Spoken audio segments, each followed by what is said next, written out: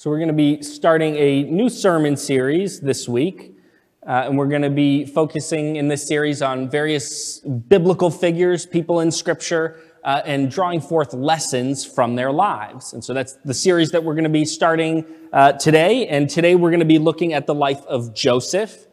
And what we're going to see as we look at his life, just kind of telling you where we're going with this sermon, as we look at the life of Joseph, what we're going to see and draw forth as the lesson from his life, it is that God takes bad stuff and he works it or turns it for good. He takes the bad and works it for good. That's what we're going to see in the life of Joseph here. And we're going to read quite a number of passages, the whole story of sort of the life of Joseph. It's pretty long. We can't quite look at all of it. So I'll sort of highlight some parts of it. We'll read still a good chunk of his life, the story of his life, but I'll kind of also quickly summarize some parts so that we can actually make it through the whole story. But we're going to start in Genesis chapter 37 at verse 12 and read through to verse 36. So let's read it. Let's look at the life of Joseph and see God working in this way, turning bad into good, working bad stuff for good. So, verse 12 in chapter 39 of Genesis, it says, now his brothers, speaking of Joseph's brothers, now his brothers had gone to graze their father's flocks near Shechem. And Israel said to Joseph, as you know, your brothers are grazing the flocks near Shechem. Come, I am going to send you to them. Very well, he replied. So he said to him, go and see if all is well with your brothers and with the flocks, and bring word back to me. Then he sent him off from the valley of Hebron. When Joseph arrived at Shechem, a man found him wandering around in the fields and asked him, what are you looking for? He replied, I'm looking for my brothers. Can you tell me where they are grazing their flocks? They have moved on from here. The man answered, I heard them say, let's go to Dothan. So Joseph went after his brothers and found them near Dothan. But they saw him in the distance, and before he reached them, they plotted to kill him. Here comes that dreamer, they said to each other. So I just want to pause here and give us a little bit of the background of this story of Joseph. Why are his brothers like, oh, here comes that dreamer, that Joseph, let's plot to kill him. You wouldn't normally expect that of brothers with regard to one of their brothers.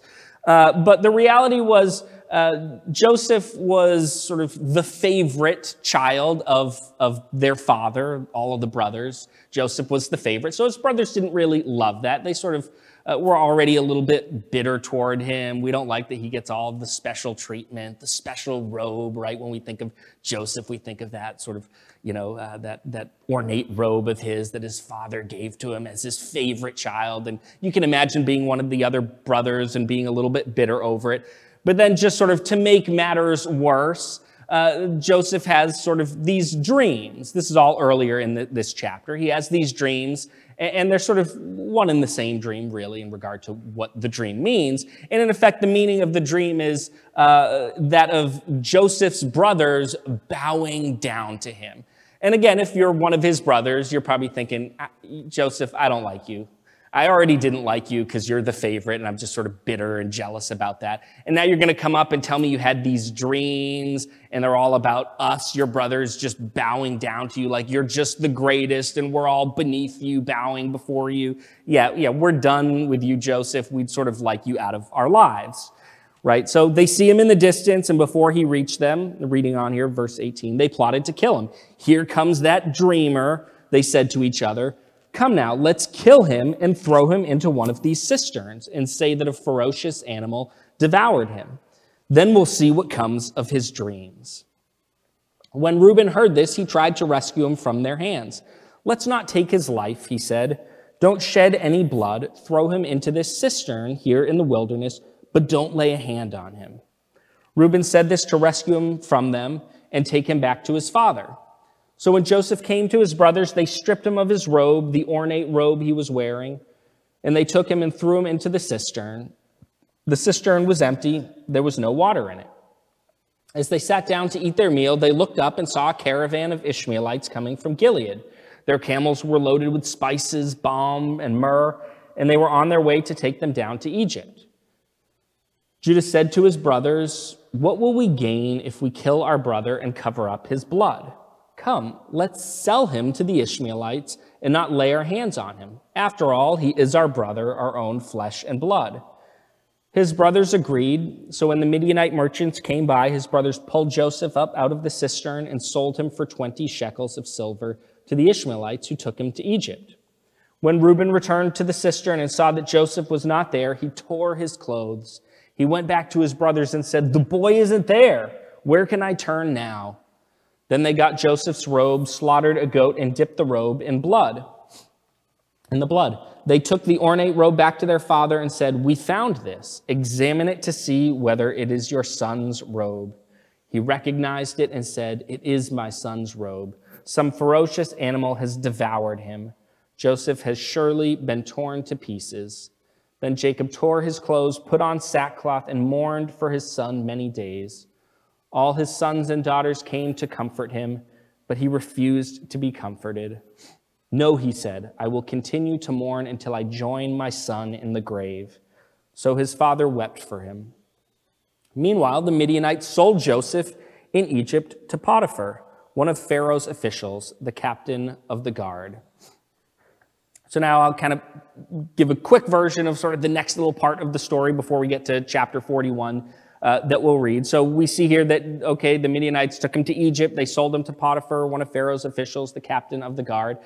So here he's one of Potiphar's slaves, servants, and God causes everything he does, everything Joseph does to prosper, to flourish. So Potiphar's like, "Hey, everything you do, it's golden, it's successful. I'll put you in charge of my whole household." So he does that, and everything just sort of thrives, and everything's going well. But Potiphar's wife sort of has an eye for Joseph. Joseph's a little bit of a looker, a handsome man, and so she decides, you know what, I want to sleep with him. So she sort of makes a move, and Joseph's like, no. How could I do this to my master? He's been so good to me, put me over his whole household. How could I ever do that? It's like, no, won't have anything to do with that. And, day after day after day, she continues to say, sleep with me, until finally one day she just grabs a hold of his cloak and says, "Come to bed with me, sleep with me." And he's like, "I'm out of here." Like, pew, he's out of the room. He's gone. I want nothing to do with this. Like, you're holding on to my cloak. I'll leave it behind. I'm out. I don't want anything to do with this. So she's now got his cloak in her hands, and she's, figures, clearly he's just not going to sleep with me. I'm upset. I'm bitter about this. I'll sort of get back at him. So, she winds up going and telling her husband, "Oh, here's what happened," and tells quite the tale, fabricates a story, that servant of yours, Joseph, he came in, he tried to sleep with me, and I screamed, he tried to have his way with me, and he bolted when I screamed, and he left his cloak right here, and he believes his wife. You can't totally blame Potiphar. He kind of figures that he trusts his wife, and so he decides, I'm going to throw this guy in jail. Like, he tried to make a move on my wife. I'm done with him. Forget having him over my household. I'll toss him into prison. So that's what he does. And so there, Joseph's in prison. And while he's there, Pharaoh winds up becoming upset with his chief cupbearer and chief baker. Probably, we can kind of try to read between the lines a little bit. Probably someone tried to poison Pharaoh, and who would be sort of the likely suspects? Well, the chief cupbearer and the chief baker. And so they're tossed into prison, and while they're there, they have these dreams.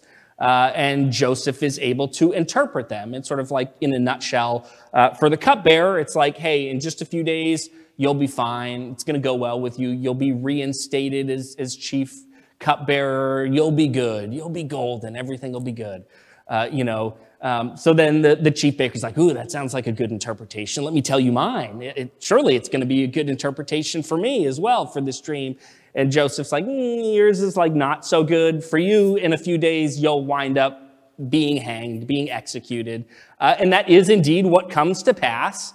And so then we come to Genesis chapter 41. And we're going to read here the whole chapter starting at verse 41. It says, "At the end of 2 years, Pharaoh had a dream. He was standing beside the Nile when 7 healthy-looking, well-fed cows came up from the Nile and began to graze among the reeds. After them, 7 other cows, sickly and thin, came up from the Nile and stood beside those cows along the bank of the Nile. The sickly, thin cows ate the healthy, well-fed cows. Then Pharaoh woke up. He fell asleep and dreamed a second time. 7 heads of grain, plump and good, came up from one stalk. After them, 7 heads of grain, thin and scorched by the east wind, sprouted up. The thin heads of grain swallowed up the 7 plump, full ones. Then Pharaoh woke up, and it was only a dream. When morning came, he was troubled. So he summoned all the magicians of Egypt and all its wise men. Pharaoh told them his dreams, but no one could interpret them for him. Then the chief cupbearer said to Pharaoh, "Today I remember my faults." Pharaoh was angry with his servants, and he put me and the chief baker in the custody of the captain of the guards. He and I had dreams on the same night. Each dream had its own meaning. Now a young Hebrew, a slave of the captain of the guards, was with us there. We told him our dreams. He interpreted our dreams for us, and each had its own interpretation. It turned out just the way he interpreted them to us. I was restored to my position, and the other man was hanged. Then Pharaoh sent for Joseph, and they quickly brought him from the dungeon. He shaved, changed his clothes, and went to Pharaoh. Pharaoh said to Joseph, "I have had a dream, and no one can interpret it. But I have heard it said about you that you can hear a dream and interpret it." "I am not able to," Joseph answered Pharaoh. "It is God who will give Pharaoh a favorable answer." So Pharaoh said to Joseph, "In my dream, I was standing on the bank of the Nile when 7 well-fed, healthy-looking cows came up from the Nile and grazed among the reeds. After them, 7 other cows, weak, very sickly and thin, came up. I've never seen such sickly ones as these in all the land of Egypt. Then the thin, sickly cows ate the first 7 well-fed cows. When they had devoured them, you could not tell that they had devoured them. Their appearance was as bad as it had been before. Then I woke up. In my dream, I also saw 7 heads of grain, full and good, coming up on one stalk. After them, 7 heads of grain, withered, thin, and scorched by the east wind, sprouted up. The thin heads of grain swallowed the 7 good ones. I told this to the magicians, but no one can tell me what it means." Then Joseph said to Pharaoh, "Pharaoh's dreams mean the same thing. God has revealed to Pharaoh what he is about to do. The 7 good cows are 7 years, and the 7 good heads are 7 years. The dreams mean the same thing. The 7 thin, sickly cows that came up after them are 7 years, and the 7 worthless, scorched heads of grain are 7 years of famine. It is just as I told Pharaoh. God has shown Pharaoh what he is about to do. 7 years of great abundance are coming throughout the land of Egypt. After them, 7 years of famine will take place, and all the abundance in the land of Egypt will be forgotten. The famine will devastate the land. The abundance in the land will not be remembered because of the famine that follows it, for the famine will be very severe. Since the dream was given twice to Pharaoh, it means that the matter has been determined by God, and he will carry it out soon. So now let Pharaoh look for a discerning and wise man and set him over the land of Egypt. Let Pharaoh do this. Let him appoint overseers over the land and take 1/5 of the harvest of the land of Egypt during the 7 years of abundance. Let them gather all the excess food during these good years that are coming. Under Pharaoh's authority, store the grain in the cities so they may preserve it as food. The food will be a reserve for the land during the 7 years of famine that will take place in the land of Egypt.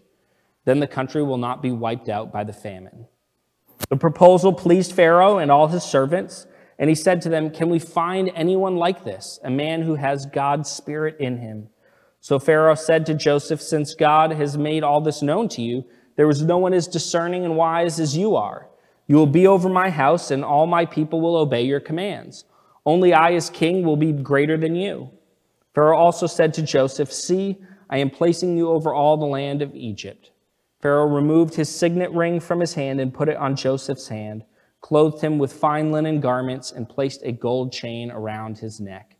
He had Joseph ride in his 2nd chariot, and servants called out before him, "Make way." So he placed him over all the land of Egypt. Pharaoh said to Joseph, I am Pharaoh, and no one will be able to raise his hand or foot in all the land of Egypt without your permission. Pharaoh gave Joseph the name Zaphanath-Paneah and gave him a wife, Asenath, daughter of Potiphera, priest at On. And Joseph went throughout the land of Egypt. Joseph was 30 years old when he entered the service of Pharaoh, king of Egypt. Joseph left Pharaoh's presence and traveled throughout the land of Egypt. During the 7 years of abundance, the land produced outstanding harvests. Joseph gathered all the excess food in the land of Egypt during the 7 years and put it in the cities. He put the food in every city from the fields around it. So Joseph stored up grain in such abundance, like the sand of the sea, that he stopped measuring it because it was beyond measure. 2 sons were born to Joseph before the years of famine arrived. Asenath, daughter of Potiphera, priest at On, bore them to him.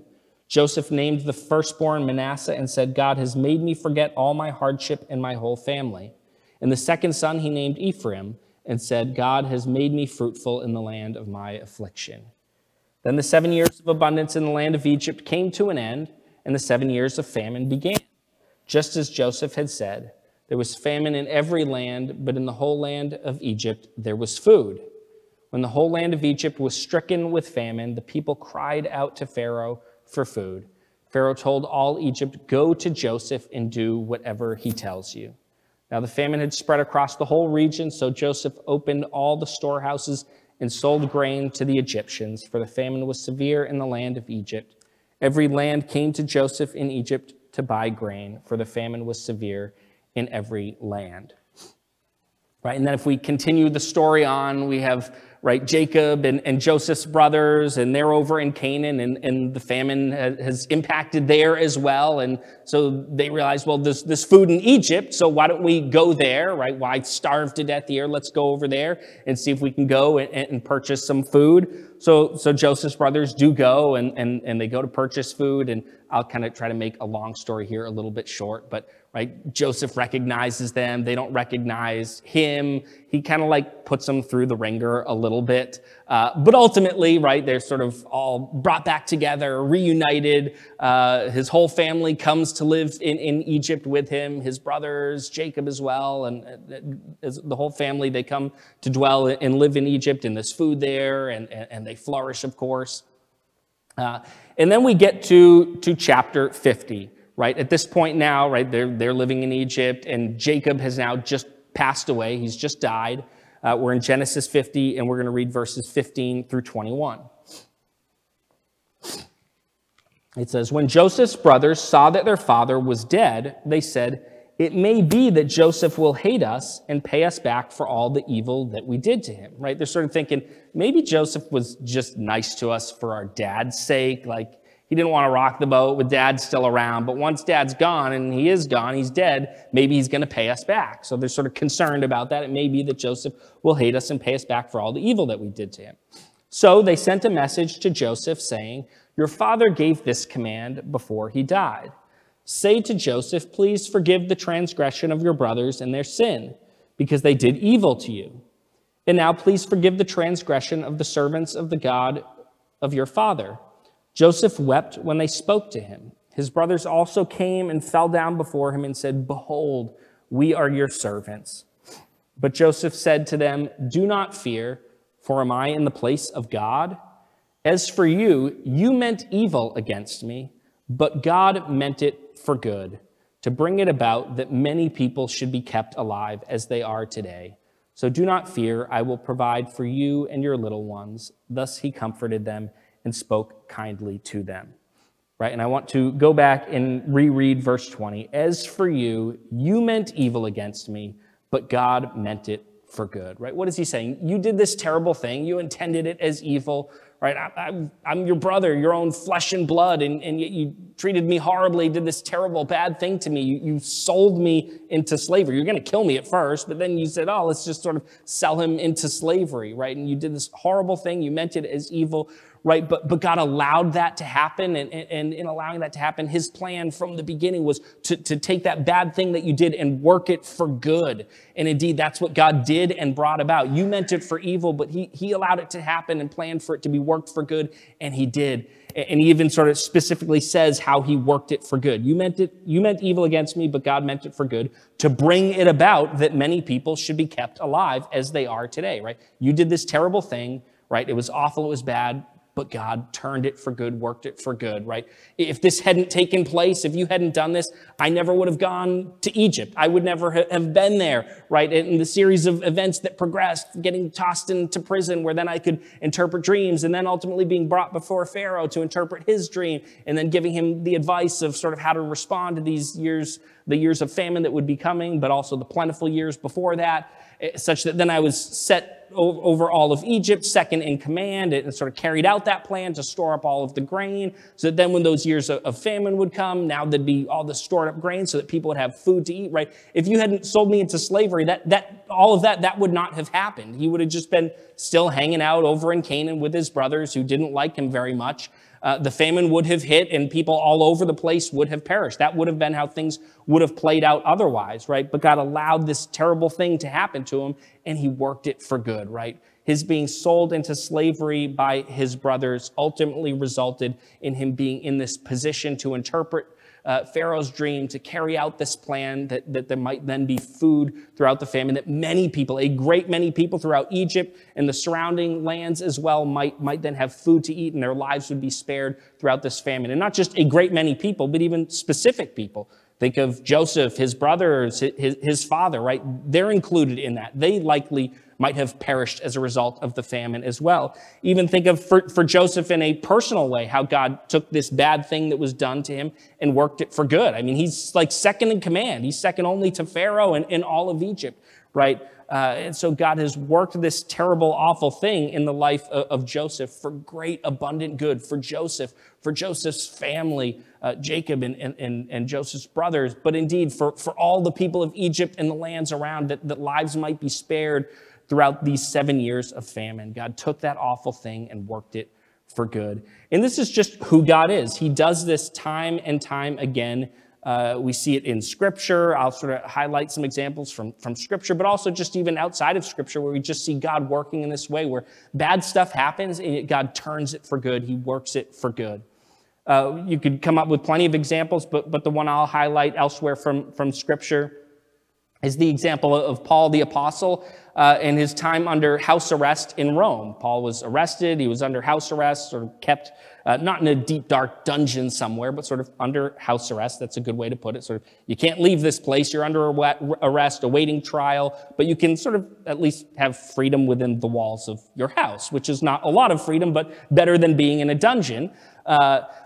And he was there for some time, and you could look at that and say, well, that's not a good thing. Nobody wants to be imprisoned under house arrest or whatnot, and yet God worked it for good, right? It was during this time that, if you're under house arrest, you have a little bit more time to maybe do things. You're not busy traveling around all over the place. You have time to sort of write some letters. Also because you can't travel around everywhere. If you want to go and encourage churches that you've established and planted, well, you can't go to them to edify them. You have to write to them.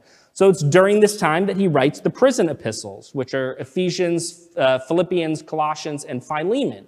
And again, he wrote those letters. Yes, you can think of the positive, the good that comes out of this. Yes, it was good for those churches. He was able to edify them as he wrote to the Ephesian church, Philippian church, right, Colossian church, and edified them. But again, think of the impact, the good impact throughout history of this is Scripture, right? This was not just Paul writing. He was writing, but it was under the inspiration of the Holy Spirit. And so it was having this, in this time of house arrest, when he sort of had a little extra time to pen some letters, that God used this for amazing good. This bad time, in a sense, of being under house arrest, used it for incredible good, such that he penned these letters that are a part of Scripture, not just to edify those churches they were initially written to, but to edify Christians for over, for 2,000 years, and not just Christians, Christians, but even in those letters as he presents the gospel, how many people over 2,000 years have read that? And as Paul has explained the gospel message, have come to faith in Christ and been saved, forgiven, right? It's just a huge positive impact through the writing of those letters, positive impact over 2,000 years. That's the reality of that. And so we see, again, a bad thing. Here's Paul under house arrest, not what you want to see, especially if you're sort of known for going all over the place, planting churches, going everywhere with your missionary work. And yet God used that time for good, allowing him to be able to write those letters that have just had such an impact on Christians and those who sort of sought after truth and came to faith in Christ through them, just a huge positive impact. But not only that, that's part of the positive impact, but as well also Scripture talks about during this time of his house arrest, even though he wasn't able to go out and just sort of, I'll just sort of tour Rome and do whatever I want. He was sort of stuck in that house. But while he was there, people would just come to him day after day after day, right? They sort of heard about this Paul guy, kind of a big deal. I want to hear, what does he have to say? And so people were just flocking to him, going to where he was under house arrest. And they're just day after day, he just preached about Christ, preached the gospel message. And so you have people who aren't saved. I want to find out what this Paul's all about, and hearing the gospel message and many people coming to faith in Christ. You can imagine as well Christians coming to hear him just to be edified in their faith and to be challenged to grow as well. So again, God taking that time, but working it for good as well. Paul also speaks of, as he's writing to the Philippians, one of those prison epistles, he talks about how his imprisonment there in Rome, how that has sort of encouraged and sort of spurred on other Christians in Rome to share the gospel all the more boldly and faithfully and fearlessly. Again, further positive impact of this bad thing that happened. He's under house arrest, but he's saying God's using this for good. And other brothers and sisters in Christ here in Rome are just being spurred on because I'm in chains. They're spurred on to go and faithfully proclaim the gospel more and more and boldly and fearlessly. And so here's God taking a bad thing and again, working it for good. Looking outside of Scripture too, one of the things I think of, again, you could just come up with example after example after example, but one that sort of really came to mind for me and I wanted to share about is thinking of sort of the life of the early church and the reality of martyrdom, that Christians were persecuted and heavily in the life of the early church. And many were killed for their faith. They remained firm. They weren't going to waver and sort of recant and turn away from Christ. They remained faithful to the end, and many lost their lives for their faith. And the reality is that's the bad thing. That's terrible. That's awful. We have these Christians being killed just for their faith in Christ. But God took that and worked it for good. Through that martyrdom of a great many Christians, the church just sort of exploded in number, like exponential growth. That's just a matter of fact of sort of the history of the early church. And you can sort of imagine how this took place. Here you have, of course, it's the work of the Holy Spirit, but even just sort of thinking on a practical level, you have these Christians being killed for their faith. And while plenty in the Roman Empire might look at them and say, oh, those Christians, we don't like them, they're terrible. A lot sort of looked at the Christians and couldn't help but be impressed. Like, here were these people who weren't going to waver in what they believed, and they were faithful to the end.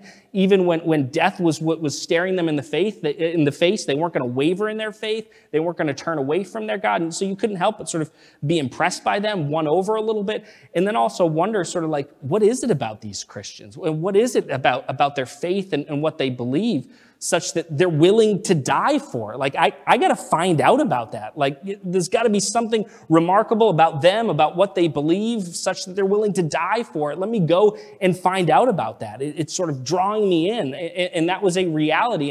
And many were drawn in and considered Christianity and came to faith in Christ. And so even as Christians are being put to death in great numbers, immeasurably more through that were coming to faith in Christ. And in fact, from sort of that period of time in the early church, we have a quote. It's actually sort of a misquote of Tertullian, who was an early church father. This was written around like 200 AD. It's usually quoted, the blood of the martyrs is the seed of the church. That's sort of the common phrase that you maybe hear. What he actually literally said or wrote is this. He said, "We multiply whenever we are mowed down by you. The blood of Christians is seed." Right? It's sort of whenever you mow us down, whenever you kill us, you put us to death, it's like we multiply nonetheless. For every one you put to death, several come to faith in Christ, and we just keep growing and growing. In sort of a metaphorical sense, it's like the blood of Christians is this seed, in a sense, that yields this even greater crop and harvest of Christians that, again, for every one you kill, many more come to faith in Christ. And that was just sort of the reality of how things were working in the life of the early church. A bad thing, the death of Christians just for their faith in Christ, yet God using it for good, for the building up of his church in a huge, huge way. Even just to think of another story that I want to share, a sort of story that relates to New Hope Chapel here, to people at New Hope Chapel. I want to share, I have Andre and Jan's permission. They're okay with this. It's not like I'm just mentioning it and hopefully they're fine with it. I talked to them, they're fine. But sort of the story of how Andre and Jan came to know one another and meet and hit it off and ultimately get married. Some of you are probably familiar with it. Some of you may not be. But the story of how they got together really starts with sort of a tragedy. It started with Jan's brother, Donnie, who was in the Marine Corps. He tragically died. Andre was his fellow Marine. They were like best friends. Donnie and Andre were on sort of a training mission. They were in like kind of deep, swampy area. And tragically, Donnie wound up drowning in the swamp. So this is a horrible thing, tragic, again, a bad thing, but a bad thing that God wound up using for good. As a result of this, Jan wound up being on the base at the NCO club, the non-commissioned officer club, right at the time that Andre was there. And, he sees this girl, has no idea who it is, and just sort of starts pouring out his heart to her about how he lost his best friend and so forth, not realizing like this is his best friend's sister. And they just sort of bonded and hit it off. And 4 months later, they were getting married at the base chapel there. And again, just a wonderful story of how God takes the bad, yet works it for good, and their marriage is still thriving and wonderful, and they're blessed to have one another. Again, just another example. And we see it all over the place. I'm sure most of us can look in our own lives or elsewhere in history and just see God doing that, taking the bad and working it for good. That's just who God is. It's how he operates. And I want us now to turn to our last verse that we're going to look at here from Scripture, and it's Romans 8:28, one that you'd probably expect we'd go to if we're talking about God turning bad into good. Romans 8:28, and it says, "And we know that for those who love God, all things work together for good, for those who are called according to his purpose," right? So for those who love God, for those who are called according to his purpose, you could say for those who are truly Christians, for those who are in Christ, here's the reality, right? All things work together for good. God is working everything together, the good, the bad, everything in between. He's working it all together for good for his people. That's the reality. Now, we're sort of particularly focusing on him working the bad for good. It's not hard to imagine how he works the good for good. But he works everything for good, including the bad stuff, the terrible stuff. He takes it and he works it all for the good of his people. That's just what he does, right? And I want us to just sort of cling to that truth, that promise from Scripture, that God really, truly does do this. And I would say I want us to understand the way in which God typically does this is working the bad, if we're sort of focusing on the bad. Again, he works everything, but kind of focusing on the bad. The way in which he works the bad for good in our lives is typically working it for spiritual good in our lives. Not to say that he can't work it for materialistic good in our lives. You could imagine a story, and I'm sure this is a reality for plenty of people out there who are Christians, where maybe they had a job and there were just lots of layoffs at the company and they were newer to the company. They wound up getting laid off. But as a result of that, then, they would have stayed with that company. But because they got laid off, then they looked for other positions and wound up at a much better place where they're so much happier and the pay's better and so forth and so on,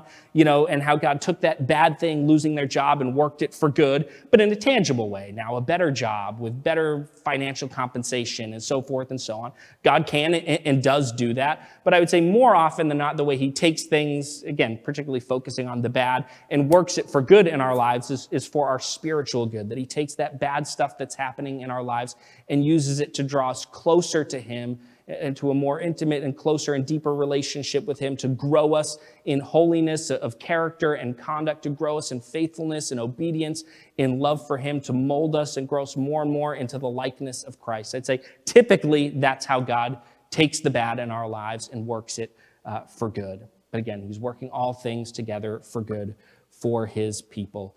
And again, if I think of sort of our big takeaway from this, I also want us to think of this, especially in the context of what we've talked about the last couple weeks. I've talked about we are living in sort of dark times. The church is more and more under attack. Not to belabor that. It's not like I'm endlessly going to be emphasizing that, but recognizing that means tough times for the church. Think of the early church. When the world was arrayed against the church, martyrdom was a reality. People were killed for being Christians. I'm not saying that's where things are in the U.S. at this point. It's not like it's that bad. But attacks against the church will be on the rise. Persecution will be on the rise. That means tough stuff is going to happen in our lives, right? So all the more I want us to remember is we're more likely to experience sort of hard times, trying times, to remember that God works it all, every bit of it, the good, the bad, everything in between. He works it all for good. And the reality is we're all going to go through those bad times in life where things maybe aren't going as smoothly as we'd like. Probably, I'd say undoubtedly, even if you just look around the room, probably some of us here are sort of going through a tougher time in life. Maybe, though, for you, things are good right now. That's great. Praise God. But it's only a matter of time before some tough thing, some difficulty, something bad comes into our lives. We live in a broken, fallen world. That's a reality. And again, I just want us to cling to the truth of this verse, cling to this promise from Scripture that God works all things, not just the good, but even the bad, even the worst of the worst. He works it all for good for his people. And we should cling to that truth, that promise in all times, but especially when we're going through those tough times. We need to cling to it all the more tightly and recognize, even if I'm going through the toughest of things, I can take comfort and even joy in the knowledge that God's taking this bad stuff in my life and he's going to work it for good, and just to find comfort and peace and joy in that. And so let's cling to this promise that God truly does work all things for good for his people. Amen. And let's pray. Lord God, you're an amazing God. We see it all over the place here as you're just taking the bad and working it for good, whether it's Joseph's life, a terrible thing, sold into slavery by his own flesh and blood, and yet in an amazing way you worked it for good. Good for Joseph, second in command, second only to Pharaoh and all of Egypt. It worked it for good for so many that there was food for those in Egypt and the surrounding lands during 7 years of famine. You spared lives as a result, worked it for abundant good. And all the other examples that we talked about as well, whether it's Paul under house arrest, whether it was martyrdom in the early church, Andre and Jan, and sort of their story of how they came to meet one another through the tragic death of Donnie, Jan's brother and Andre's best friend. We just see it all over the place, you taking the bad, working it for good. And we know that truth of Scripture, that promise of yours in Romans 8:28. You truly do for your people, Lord. Those of us who are in Christ, who truly have saving faith in you, truly belong to you. You take everything, the good, the bad, everything in between, and you work it for our good. And what a wonderful truth that is. And may we cling to it at all times. Even when things are good, we want to cling to it and know it and delight in that promise. But how much more so when things are not going so well, when things are bad in life and tough. How much more so we just need to cling to that promise of yours and know that whatever tough thing we're going through, you're using it and working it for good in our lives. And may we just truly find comfort and peace and joy in that fact, in that truth. And we pray this in Christ's name. Amen.